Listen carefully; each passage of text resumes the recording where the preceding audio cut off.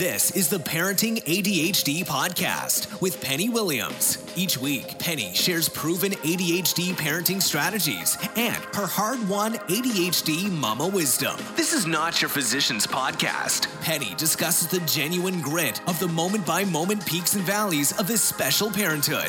It's time to beat the chaos and challenges of raising a child with ADHD. Here's your host, Penny Williams. Thanks for joining me again on the Parenting ADHD podcast.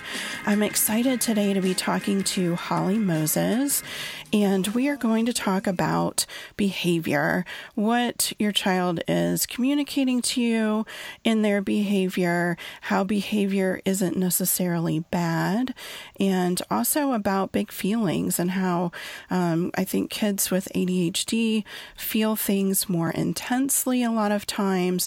They don't necessarily communicate emotion very well, and how that is sometimes construed as behavior and something that was intentional when it really isn't. So thanks so much for joining me, Holly. I'm really excited about this conversation. I think it's going to be really helpful to this audience. Would you mind just introducing yourself to us? Tell us about your work and your family if you want to. Sure, of course. And I'm so excited to be here too, Penny. Thank you for inviting me. Absolutely. So why I am so excited about this topic is just kind of two reasons behind my passion for children with ADHD and autism and their parents. Is it really comes far back. I've wanted to be a psychologist and behavior analyst since I can remember, even first grade, which is, I guess, kind of strange to know what you want to do. I've always been fascinated by people's behavior and why they do things they do. Yeah. And then I did follow that route, and I've been in this field for over 20 years now, which kind of speaks to my age.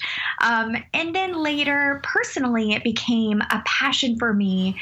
My husband and I kind of weren't able to have children the old-fashioned way. And those of you who have struggled with fertility understand that's tough. Yeah.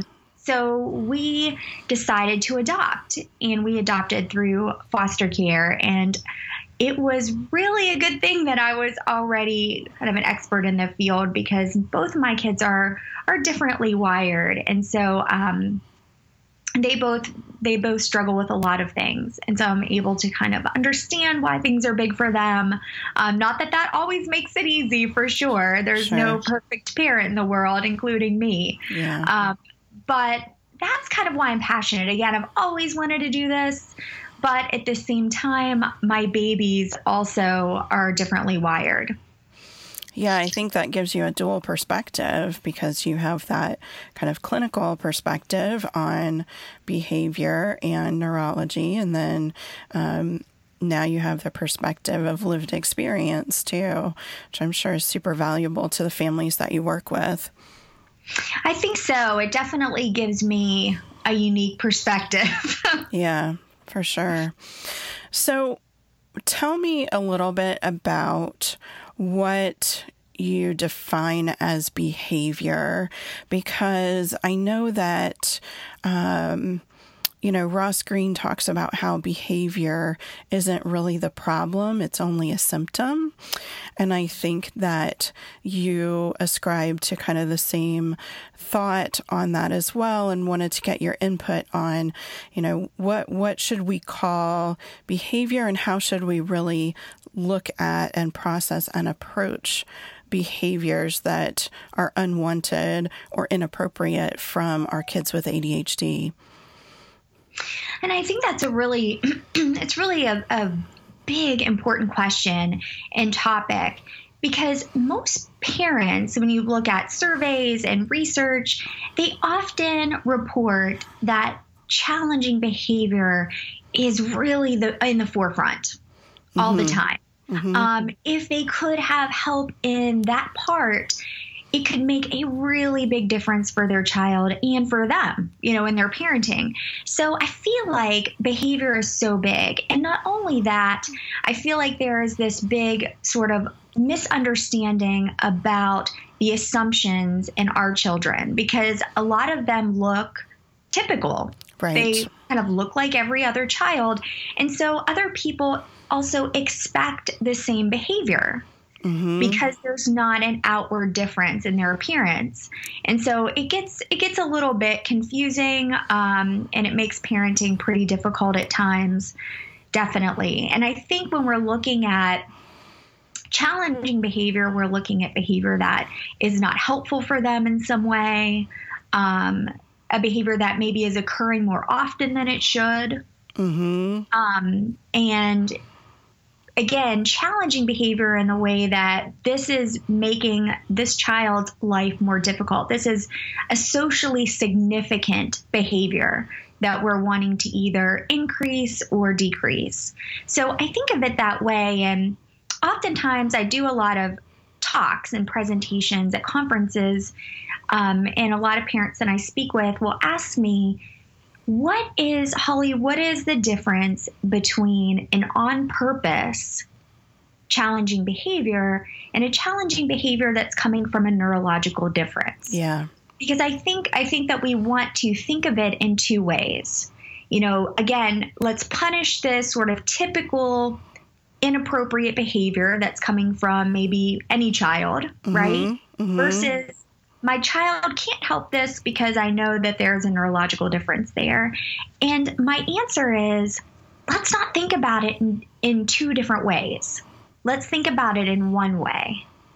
And we can't really piece out those differences necessarily, because I think we're going to get it wrong more often than not. Yeah. So stepping back and looking at it in a very different way is that it is communication, even though it might be frustrating for us. And I can definitely understand that because I get frustrated too sometimes. But What is our child telling us with this behavior? And really stepping back and looking at it. And I know we're going to talk about this a little bit later, but I put together a detective guide that is this fillable PDF where you can go down and look at all the reasons that your child may be behaving in a certain way to sort of help you figure that out as a scientist. And once you put on that scientist hat, it makes it less personal. Yes. I think, Penny. I agree. Yeah, because it can be frustrating, and we're only human as parents. We get upset too. And I think if we look at it in a way that it's communication and what does our child need instead of they need to stop this right now, it really changes our relationship, not only with how we understand behavior, but also with our child, I think. Yeah, I mean, I always talk about asking why. If there's a challenging behavior, the first instinct that you should have is why. Why is this behavior happening? Because that helps you to be that detective, and it helps you to then focus on the really important parts, which a lot of times isn't behavior. Certainly behavior is kind of the first thing that you need to address if it's a safety issue. Sure. But beyond that, I think that really you're going to serve your child and your family best if you're digging deeper, if you're being that detective, a student of your child, and finding out why that particular behavior is happening. Because a lot of times that's the only way to improve the behavior. One example that I use all the time is a child refusing to do homework. Right. Why are kids want to succeed. They all want to succeed. They all want to do well. Ross Greene says kids do well if they can, not when they can or when they want to, but if they can, if they have all the tools and resources and skills, then they will do well.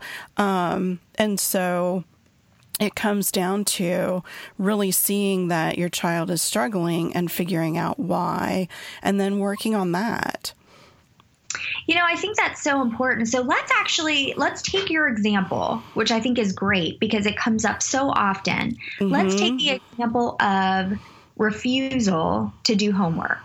And this will actually be good, and it really speaks to a lot of other challenging behavior as well. But just this kind of shining our light right on this example that comes up quite a bit.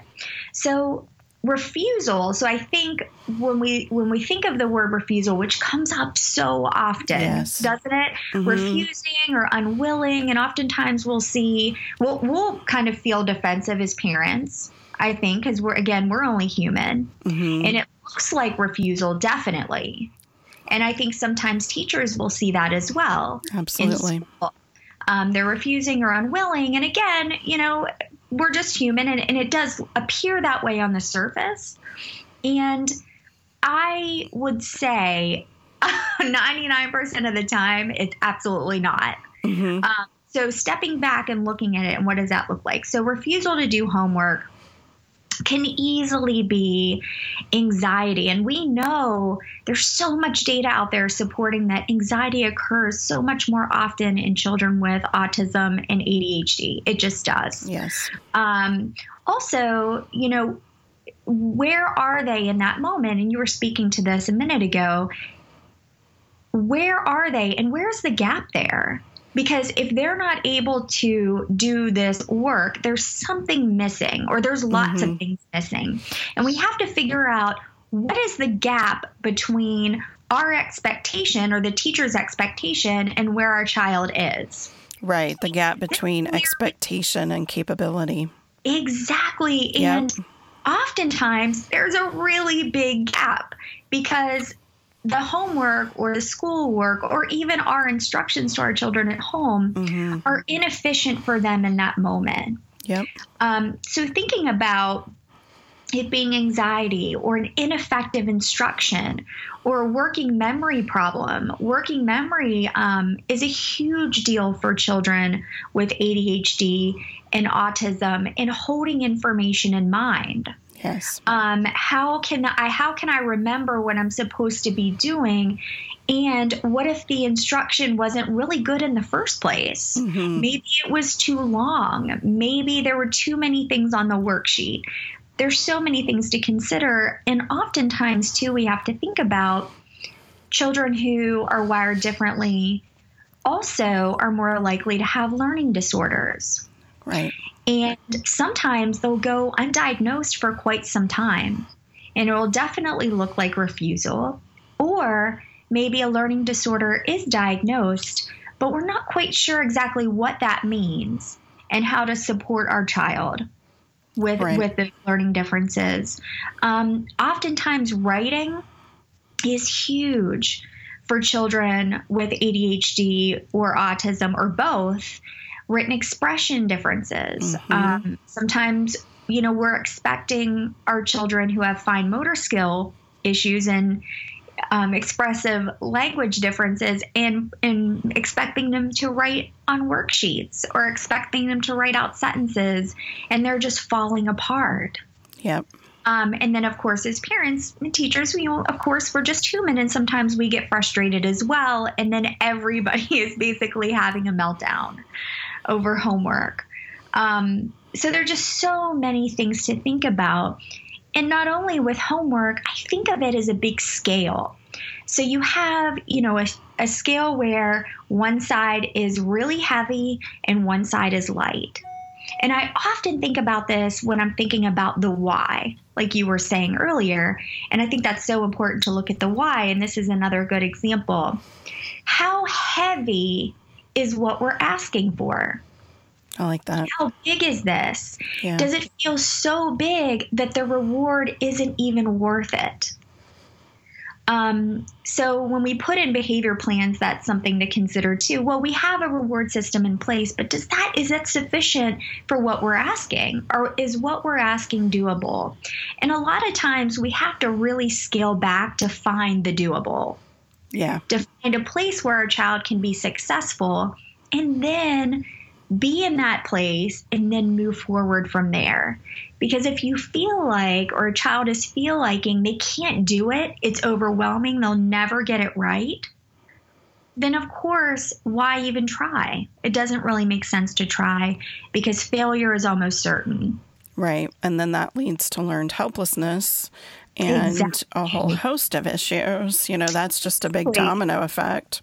When we're talking about shutdown, right, at that point. I was doing a presentation at an autism conference last year, and someone had approached me and gave me such a great example of this too in the classroom, that this young man had put his head down on the table, and the teacher asked him, put your head up, you need to put your head up, and kept asking nicely, and she eventually became frustrated, which again, we're all human. Yep. And this young man didn't put his head up even after she asked repeatedly. And so, of course, it looked like challenging behavior. It looked like defiance, a refusal to comply to her request. And eventually she had someone come in and physically escort him out. And the reason why, the behind the scenes reason why, and there's that big word, right? The why, is because he felt anxious and he felt like everyone was looking at him. So, and that's why his head was down. And again, I'm definitely not teacher bashing. Teachers are absolutely one of my favorite. I think they're amazing. But just to give an example of how challenging behavior, it can look challenging, it can look bad, right? There's that word BAD. But really, it was something completely different. Yeah, and I think, a lot of what we're talking about here is setting appropriate expectations, recognizing that ADHD is a developmental disorder. So your child is developmentally behind their same age peers in a lot of different ways and a lot of skills. And I think that behavior escalates and we interpret behavior as bad more often when our expectations are out of scale for capability. I think, that's one of the key factors of being successful for your child with ADHD and your parenting is really getting to know where your child is, where their capability lies, how much you can challenge them, and honoring that in your parenting. I think you're right. And so oftentimes, too, is that sometimes we think of age, right? Kind of what you were saying. And sometimes you'll hear act your age, or you're this, you're 12 years old, you should be able to do this. And I think your point is really important, that really their frontal lobes aren't their age. Exactly. And if we set them up for, again, this unreasonable expectation, then they're going to fail most of the time. And as we also know, depression and anxiety, again, occur more often in this population. Yeah. So how wouldn't you become depressed if you could not meet expectations of friends, of parents, of teachers? I can't even imagine how difficult that must be. It's really damaging. Incredibly. So thinking also, when you were saying those developmental differences, thinking about how oftentimes we'll hear the words annoying or rude or mean. And I don't know if you hear that quite a bit. I know that I do. And how I look at that is also even the development in our internal voice, how we're speaking in our heads. And typically developing children, that will be fully developed around age 10. And of course, we continue to get better. We get wise. We have more experiences as we get older. This wasn't a good thing to say. But when you think a lot of times, when our children don't develop that until much later, they are going to say things that we actually are thinking in our heads. but it looks mean or rude because we have the expectation that they should just know better. Yeah. And so we have to work in a very different way with them. And again, that's where another one of those gaps are between where our children are and what our expectations are. Yeah, I hear a lot of parents talk about how their kids are disrespectful. Exactly. And right. My first response usually is, you have to look at it in a different way. That behavior is often not intentional. That's not, they're not intending to be disrespectful. And I remember several years ago, my son's therapist, when we were having this conversation about, I don't know what's, typical boy and what's ADHD that he can't really help. That's, is part of the disorder. And she said, well, kids with neurological differences will kind of push their parents' buttons and act out intentionally as much as neurotypical kids. So everything else, out of scale for the age is usually can be attributed to that ADHD or that other neurological difference. And I found that really helpful because so often I think our first instinct is to say that it's disrespect or that it's intentional behavior. And really, more often than not, that's not the case. And that's such a good point because disrespect really, it's sort of this ingrained deal with us and parents and teachers both that we respond physiologically, right? When you're talking about pushing those buttons. Mm-hmm. And it's almost like we react without thinking in that moment where we feel disrespected. And so I think there's something there too, and we have to be kind to ourselves and gentle and realize that we're only human, but then so are they at the same time. And so thinking about that when something that I'll do with my patients, depending on where we are in our treatment, and of course everything's individualized, but is almost practice that inside voice. And we all do it. We all say things that aren't nice in our head, where, gosh, we wish this person would stop talking, or, gosh, I'm so angry right now, I could do this or throw this. And we think about all those things, but we have that advantage of our frontal lobe kicking in and saying, say that in your head, don't say that out loud. You would get in trouble. They would think you were mean. You don't want to do that. It's a whole lot of problem solving that our kids have a hard time with. Mm-hmm. So I will actually do that in session is, have a child say what they want to say, said it out loud, and then practice inside their head and actually reward them for speaking inside their head. They'll let me know when they're done. Wow. And then they get a reward because that's such an important skill to have. It doesn't come naturally for them. So there, again, this is just one of so many examples that we have to really think about, what is it? What do they need? And again, it really comes back to that. What do they need in this moment? And putting our physiological issues aside.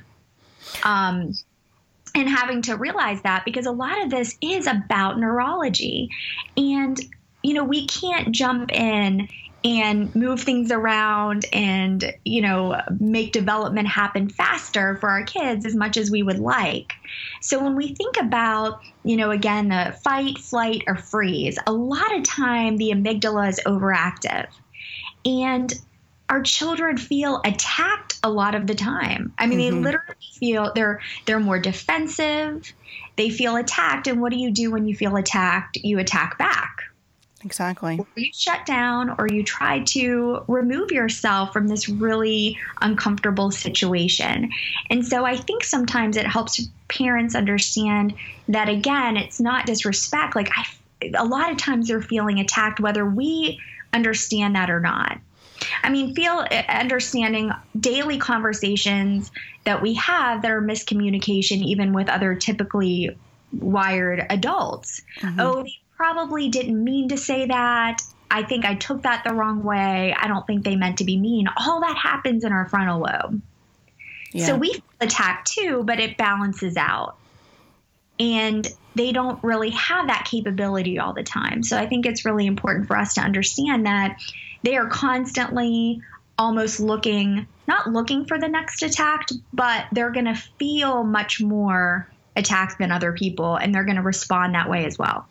Yeah, I think they are often on high alert all the time. Yes. And if we... incredibly stressful.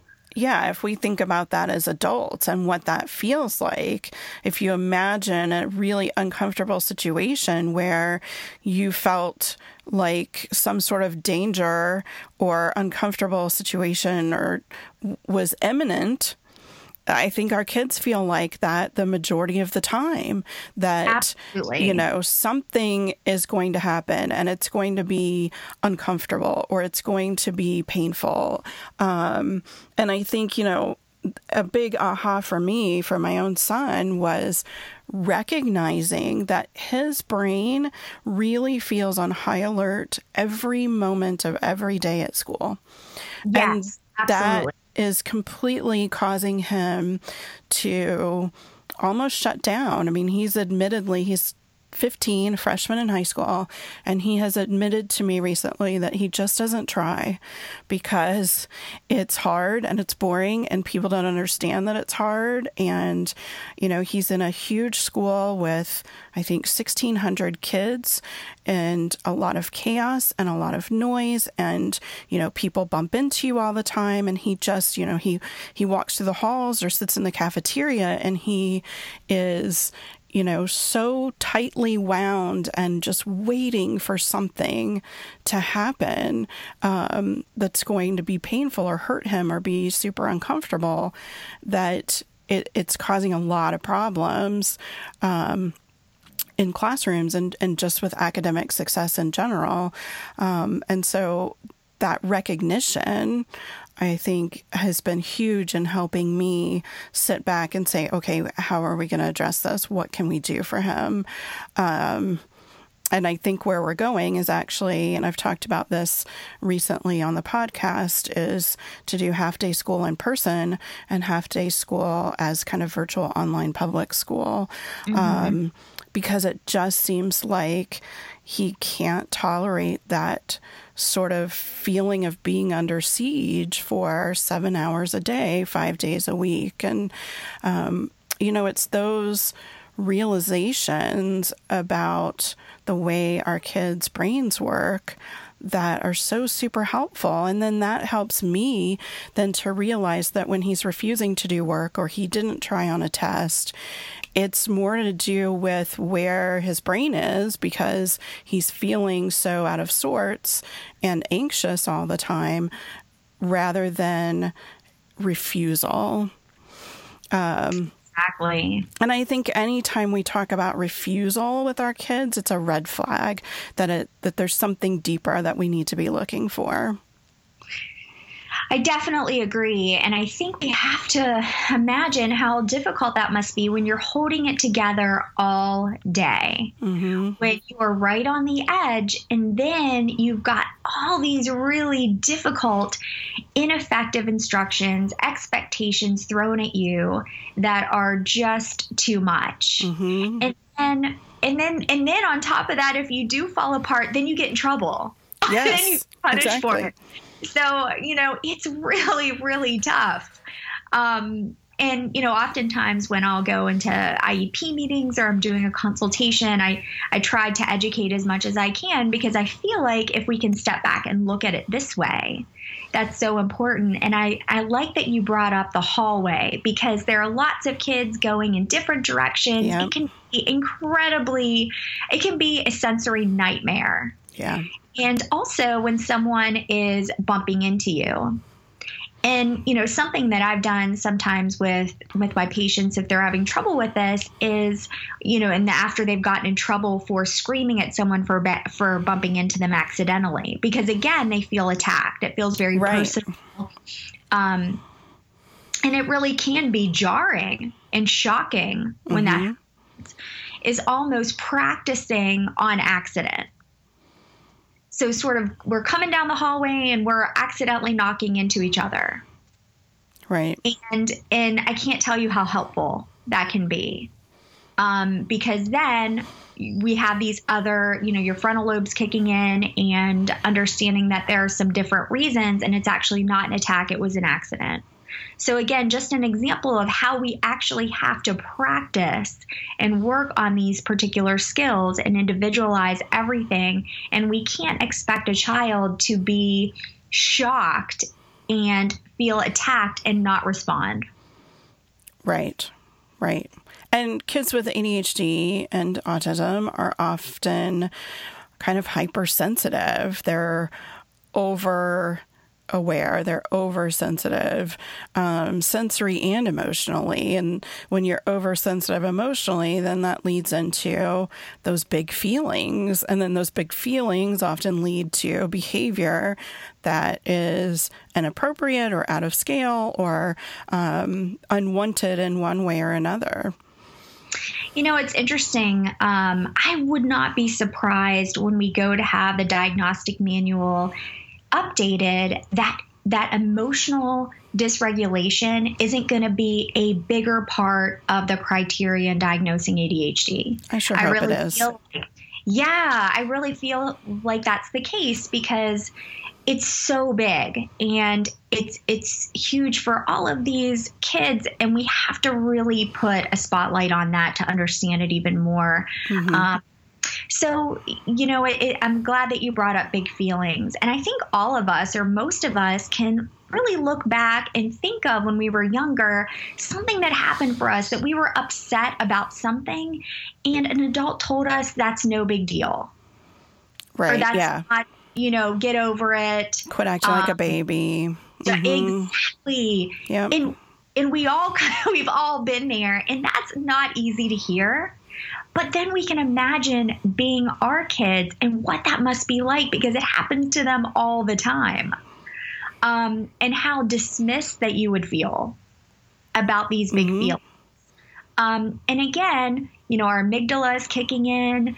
We're feeling attacked. We're feeling overwhelmed. Anxiety is high. And then problem solving and being able to calm ourselves and using our coping strategies all lie in our frontal lobe, which is also different for them. So, of course, this is going to make a big difference for how emotional they are. And so, there's just an example I send out emails weekly to my email list, everyone on my email list is absolutely amazing. I'm so excited to share information with them. And I was giving them this thing that had happened with my youngest, who is wired differently, like I mentioned earlier. And he was just bursting in tears. He was falling apart. He was so upset. And I was just holding him and rocking him. I wasn't going to yell at him. Clearly, he was having a really hard time. Right. And he was crying and he was so worried because he was so broke, is what he said. He was so broke. And out of nowhere, we weren't talking about money. He wasn't even asking for money to buy something. And he said, I'll never have enough money for my own place and 24 kittens. And just crying. And of course, to someone else thinking, oh my goodness, this is so ridiculous, right? But to him, it was so big. He was just beside himself over this worry. And I could have brushed it under the rug. I could have said, buddy, you don't even want 24 kittens. That would be a total disaster. Or you're 8. You don't need to worry about that right now. It doesn't matter. I should not dismiss his feelings. And so I held him and I rubbed his back until he calmed down, and then we can talk about it, because logic wasn't going to work in that moment anyway. Right. His brain and body were not in a place that would have been helpful for him. So I think we just have to understand that even though it seems over the top, some of these reactions and some of these concerns, don't brush it under the rug. They need to know that we are listening to them, that what they're sharing is important, because it really is, and they're doing the best they can. And I feel like if we can really keep a couple questions in mind, it can change so many things for our child and really our relationship with our children. And it's, if my child's behavior was actually due to a real neurological difference, would I help more and punish less? Yeah. And I think that's really key. And another question is, am I open to understanding that my child may be just doing the best they can in this moment? And I think when we ask ourselves those questions, we can almost calm ourselves and be mindful of our own reactions, but also what our child needs. Yep. So when the word disrespect pops in and the word refusal pops into our brains, that we can really have that ability to step back and ask, how do I support my child in this moment? How do I meet them where they are? And really, those are really important questions that can change everything. Absolutely. Yeah, I talk a lot about empathy and validating our kids' feelings and not dismissing them, as you said, as, inappropriate or out of scale for their age, all these reasons that we might dismiss what our kids are telling us, or we might kind of shut them down and not allow them to even share those feelings. I learned several years ago with my son that he tells a lot of tall tales. He loves to exaggerate. And what I figured out over time was that he was expressing what things felt like to him. Right. And I would interpret it as, a lie or an exaggeration. And what I learned to do instead was to say, okay, what is he trying to tell me with this story? To walk in the door from school all in a huff and say, so-and-so almost killed me on the playground today. Well, and I know that another kid probably, in third or fourth grade did not almost kill him on the playground. Right. But for him, that's what it felt like in that moment. And so to honor that then helps him to work through those feelings and to feel validated and feel like, there's trust in our relationship, that he can come to me and he can express how he's feeling.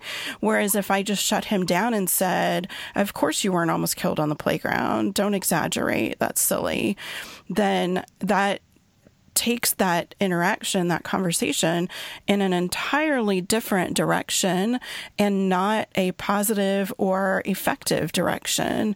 So I think it's really important to often just take a step back before we respond ourselves and ask what they're trying to communicate when they're not always truthful. And again, so many parents interpret lying as disrespect, as intention, sure.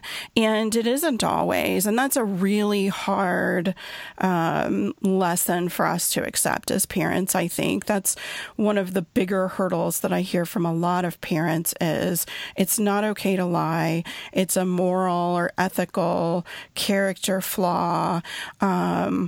And to kind of divorce ourselves from that idea that we've grown up with, that we've spent, 30, 40 plus years with, is really hard. It takes work. It takes practice, but I think it's also extremely crucial. I talk about the magic phrase, how can I help you? So often when our kids are struggling, just asking them, how can I help you? Instead of trying to stop the behavior or attack the behavior or use logic, which is where I started as a parent. I always just tried to be very logical and talk him out of being upset because it was not appropriate or whatever. And I learned over a long period of time that I wish was a much shorter period of time that is not effective. That's not helpful. And instead, when we ask our kids how we can help them, sometimes it breaks that bigger emotion too. Sometimes it's helpful to kind of help them snap out of it, so to speak, to come back to where you are and to realize that somebody wants to help and recognizes that they're struggling. You know, it goes with that phrase, your kid isn't giving you a hard time, they're having a hard time. Remembering and reminding ourselves of that mindfully is super helpful. I think so too. And I think you had such good points, is that if we're open to listening, they're going to tell us more. Mm-hmm. They're going to be open to telling us, because I think if we keep shutting them down, you know, just in any relationship, right? Yeah. If we, whether it's a spouse or a friend or a colleague, if we're constantly shutting them down, they're not going to really want to talk to us. They're not really going to want to tell us things. And then again, we're talking about that contributing to depression. Mm-hmm. And they already feel so isolated. And that's certainly not a good thing. So I think you're right in just stepping back and thinking and being mindful about what they need, because it's hard when they're feeling attacked. If we attack back, it's just we're all going in circles and falling apart. Mm-hmm. But if we offer to help, it really does bring that anxiety down, and it doesn't have to be any more or much feeling of attack in that moment, because you can't be attacking each other and actually move forward. Right. It only fuels the intensity. Exactly. And then everyone is upset. Yep.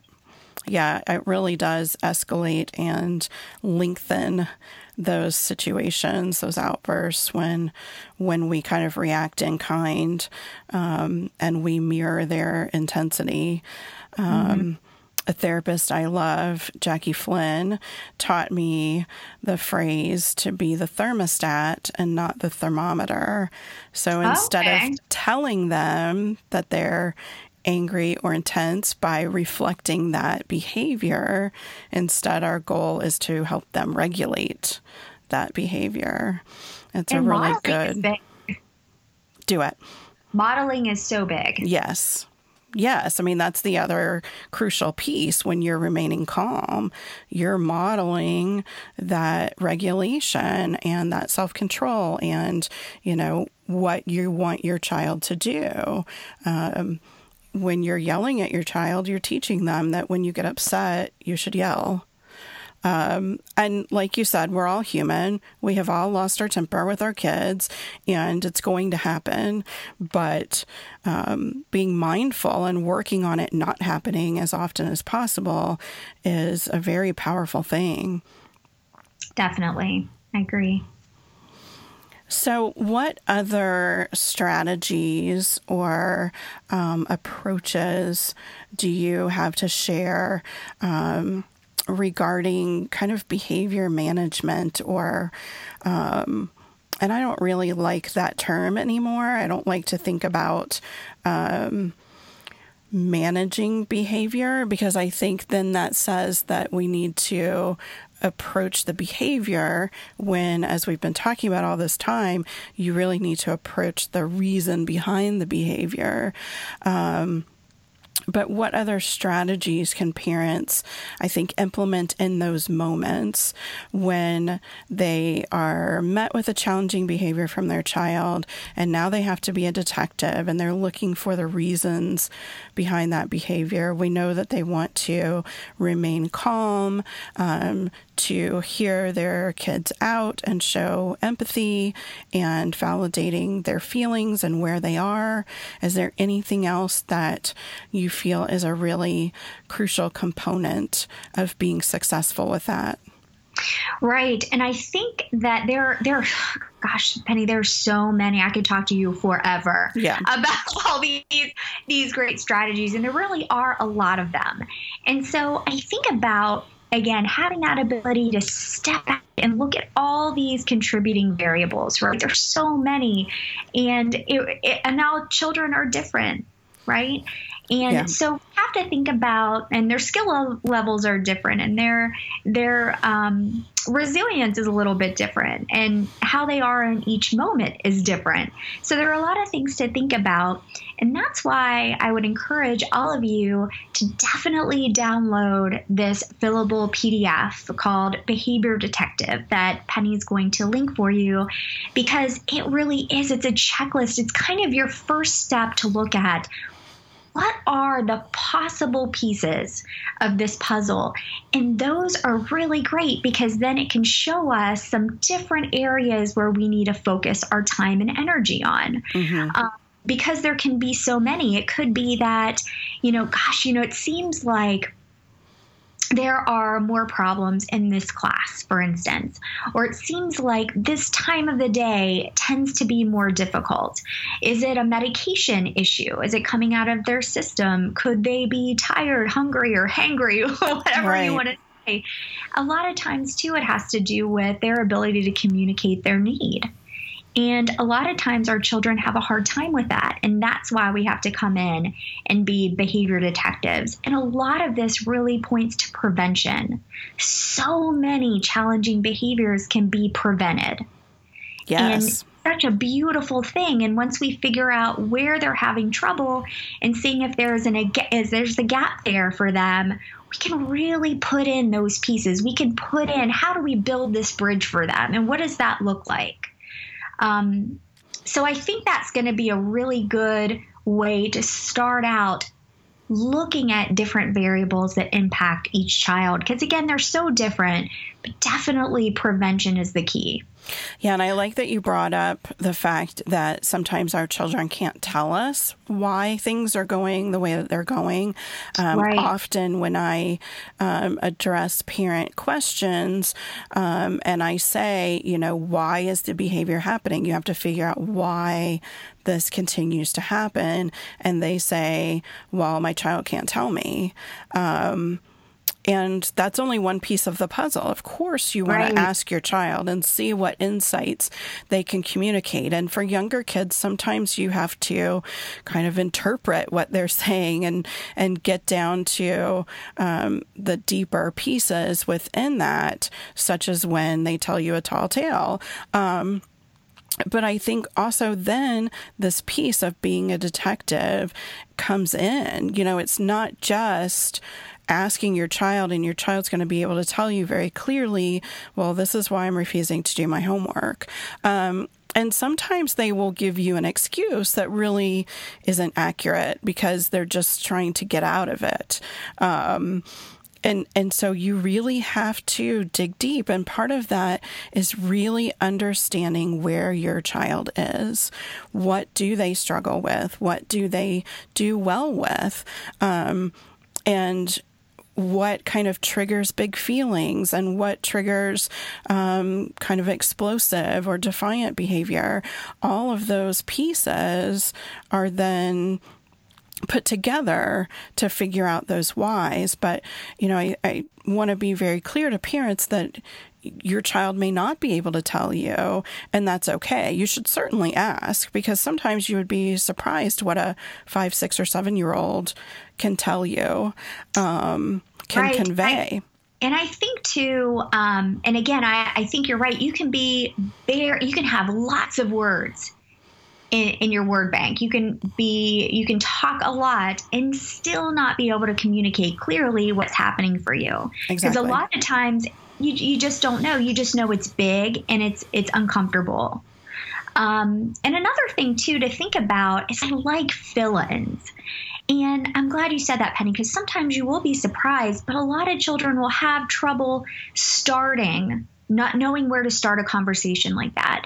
Even if you say, what do you need? They may not know how to start. So you may want to think about, I got really mad because, and have them fill in the blank. I can't tell you what a difference that can make as far as having that. I'm really upset because, I'm sad because, and I got a 0 because.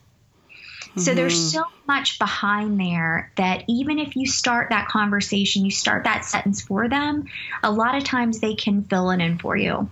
I love that. That's really good strategy. It's really helpful. I think that, leading them, I think it's important too, though, to kind of be the facilitator in that process and not necessarily tell them what it might be. So when you are saying to fill in the blanks, I'm angry because, you're not leading them to something that they may just say, oh yeah, that's it, to stop the conversation or to avoid the problem. I think it's really good. But then in addition to that, it's helpful because it's teaching them to problem solve. It's teaching them to stop and ask themselves, what is going on here and how can I help myself? Which isn't an easy thing to do. So exactly. You're absolutely right. Mm-hmm. Yeah, exactly. So I think that's a super great strategy and one I'm going to try myself as well with the fill in the blanks. I think that's great because so many times with ADHD and autism, they have some communication struggles. They struggle to label their emotions. They struggle to make connections between an emotion and its cause. And so those sort of leading questions or open-ended questions are really valuable in that process of being a detective too. And oftentimes we might get it wrong. Yeah. And we assume something that's incorrect, it feels like another attack. Yep. So we have to really be careful with that as well. Like, oh, I see that you're mad because of this reason, and we're kind of putting our own stuff on them. And if it's wrong and they're feeling defensive already, that can actually escalate, problem behavior. So it's really about listening and being a detective and the why instead of telling them how they feel or what's difficult for them. Yeah, I mean, I think as adults, we can all imagine a time when somebody told us how we felt or why we were doing something, and they couldn't have been further from the truth. And think about how angering and frustrating that was, and how you almost felt kind of betrayed or violated when someone assigned a feeling to you that you weren't really having. So it's really, really important to be very open to getting to the real truth of the matter and not trying to tell our kids how they feel. And I think that accepting where our kids are, again, accepting our own child's truth, then leads us to be able to do that more effectively in that process, for sure. I agree. And I feel like, my youngest son example is a good one of that, is that honestly, Penny, I could not have guessed that he was upset about being broke. How's he going to get his own place in 24 kittens? I could not have possibly come up with that reason that he was upset. So, we do really have to just pay attention and almost let them kind of follow their lead sometimes and be careful about, not assuming.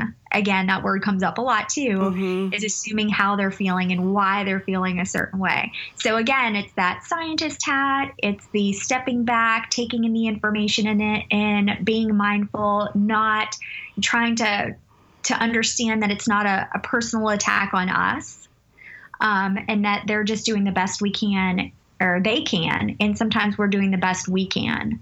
But again, ultimately up to us to be the detective. Absolutely. Yeah, and it really can be life-changing for families and for our kids. I think that a lot of behavior struggles come from feeling very misunderstood on the part of our kids. I see in my own son, probably the most frustrating thing for him at this point is feeling that people just don't understand. They don't understand how big of a struggle some things are. They don't understand why he gets upset at school. They don't, understand why he doesn't want to do any of his schoolwork. And that can be super, super frustrating, which then, can escalate. So it's really... he's right, because most people don't. I mean, exactly. I can't even argue with that. And here's a quick example, is that, a young person getting in trouble because he got a 0 on presentation. So he didn't even get to present because he didn't even do the work. Right. And so, he got in trouble by the teacher from getting a 0. He got in trouble by his parents for getting a 0. But really what it was is he didn't have clear instructions on the presentation, and he was anxious and didn't want to ask for clarification from this teacher. Yes. So what he said was he didn't care. He'd take the 0. He didn't care about it anyway. And it looked like he was just, giving the teacher a hard time, giving the parents a hard time. But really what it was is the instructions were not sufficient for him, and he was too anxious to ask. And so we would have completely missed it. Yeah. If I wasn't able to dig in there. So we oftentimes, and I can see how your son feels that way, is absolutely most people are not going to understand. Yeah. And I think it's really important to point out in this conversation now that what you and I would think of as full or appropriate instructions is most often, not enough clarity for our kids. No, it's not. My son we struggle huge with math now, and he is gifted with math. He used to love math until math got to be a lot of written work, because he does have dysgraphia. He does have written expression disorder. And so this new expectation to show your work once he got to math that he couldn't do in his head anymore was not going to work for him. He would not show his work. Or what he does now is he does as much as he can in his head, and then he'll write the rest. But to the teacher, that's not showing your work. He's not showing all the work. To him, he's showing what he had to write down, which meets his definition, his interpretation of show your work. And so there's a big disconnect there, and he's marked off for not showing what he could do in his head or figuring it out without going through the process that he was taught or what have you. And, part of my beef with Common Core now and the show your work and having to do things a very specific way is that he can often get the right answer, but he doesn't get credit because he didn't meet that definition or that instruction in the way it was intended. And some of it is going to be because it's hard for him to write it, to line it up, to not lose his place when there's 10 steps to solving, an algebraic equation. So there's a lot of factors, but I have found many times, because he's so literal, that he interprets instructions in a completely different way. And that's been kind of a battle for us to say he needs more instruction, more detail, step by step. And, certainly parents can implement that at home too in things other than schoolwork. Anything, I give the example a lot of taking out the trash. For you and I, if I'm told to take out the trash, I know what that entails and I do it and I finish it. To a kid with ADHD, if they pull it out and take it outside, they think they're done maybe. But really, you have to also put a new bag in the can, put the can back where it lives in the closet or in the corner. There are more steps there that aren't very clear in that just simple instruction of taking out the trash. So thinking as parents about all those details, then you're setting very clear expectations. Then there's less of a chance of a gap that's going to cause these different behaviors that we don't want. I completely agree. I have a course that's coming out, and I have a whole lesson on how to give effective instructions, because I feel like it is so important. Yeah. And we miss it a lot of the time. And I was thinking about my own son, my oldest, and he gets overwhelmed very quickly. And really, we have it broken down, and it's tough. He has a great teacher right now who I wish I could clone 1,000 times, but next year it may not look like that. But in 14 font, in one simple, clear step with no other direction shown, are what works for him. Yeah. Very clear. And then also the teacher giving the oral instruction over, saying it, he can read it again, and then having the teacher just check in to make sure he understood that direction. And so that's not how school is set up. No. I mean, it's not at all. And school is not set up for our kids. It's simply not. And so again, we have this giant expectation that's 100 football fields away. And then we're sort of wondering why they don't get it or why they're struggling. Yeah. And I think it's important too, to kind of redraft your expectations around what it means to be successful at school. My son has a gifted IQ. He makes C's and D's most of the time. And that's kind of an appropriate expectation for him. We certainly still challenge him. We certainly still give him a lot of accommodations, a lot of assistance. We shoot for better grades, but I learned a long time ago to give up the assumption that because he has a high intelligence, he should be making straight A's or A's and B's, because there's so much more that goes into that. And for me, just him feeling comfortable and good about himself when he's in the school building, for us, is a big challenge. And that has to come first before we even think about getting schoolwork done and doing well with it. And so that's a really common piece of it, is that you really have to redefine what your definition of academic success is based on where your child is. And and with keeping in mind that schools are not made for the way our kids learn and function and show what they learn.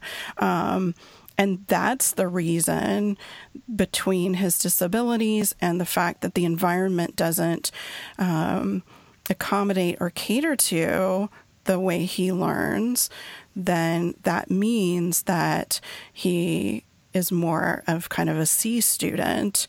And I know for some people that's going to sound like we've given up, or, that we don't put the right emphasis in the right places, but this is born from the truth of who my child is and where he is and where his capabilities are, and certainly pushing him to grow and learn and do better, but also to not punish him or have too high expectations that are only going to harm him emotionally.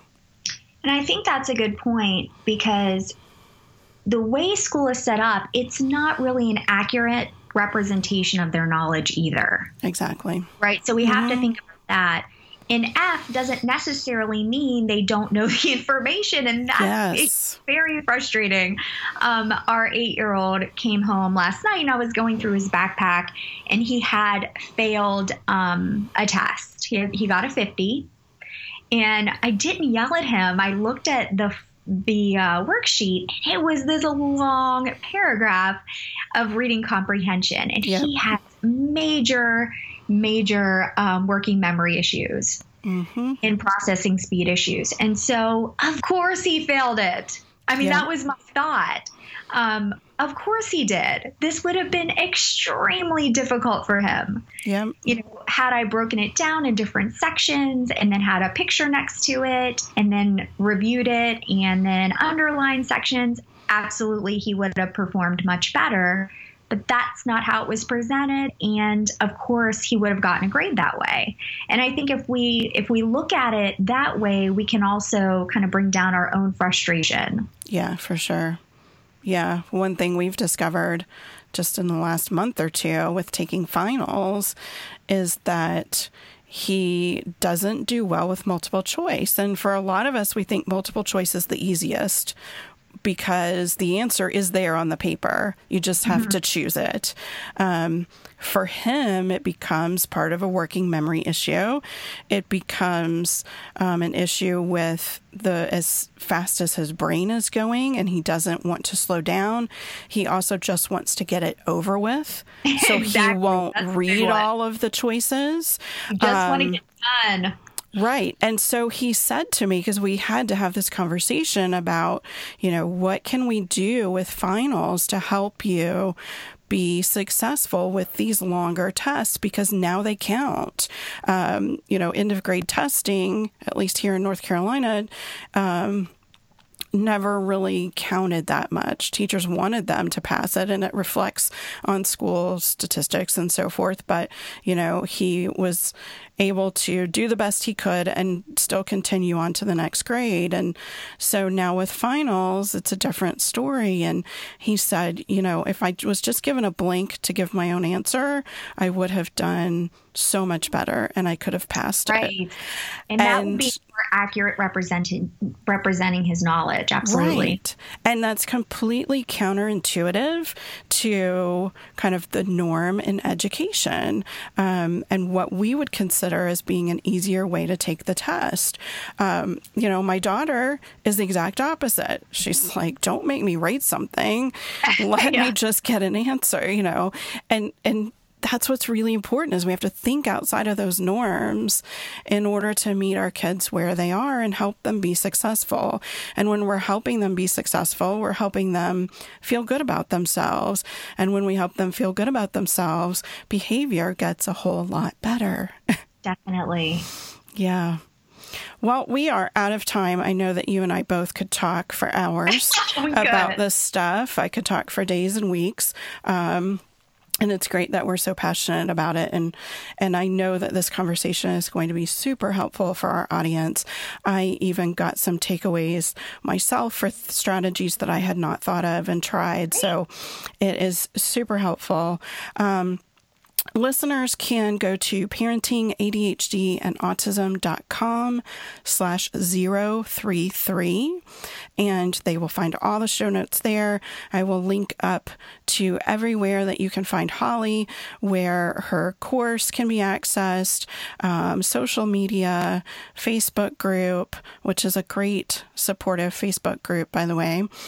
And so everyone can really connect with Holly and get more benefit from her work and what she is doing to help parents. Was there anything else that you wanted to add before we close? Well, I just want to thank everyone for the opportunity to speak about this. It's such an important topic. And thank you so much, Penny. I really appreciate it. And it was good speaking with you. Absolutely. I am so glad to have you on the podcast. And I hope that we get to collaborate more in the future as well. So sounds good. With that, we will close this episode and I will see everyone in the next show. Thanks for listening to the Parenting ADHD podcast with Penny Williams. If you like what you just heard, be sure to subscribe on iTunes or Stitcher. Visit the website parentingadhdandautism.com for so much more on successfully raising kids with ADHD. Be sure to check out the podcast section as well for previous shows. Join us next time for more parenting strategies and insights that actually work for kids with ADHD.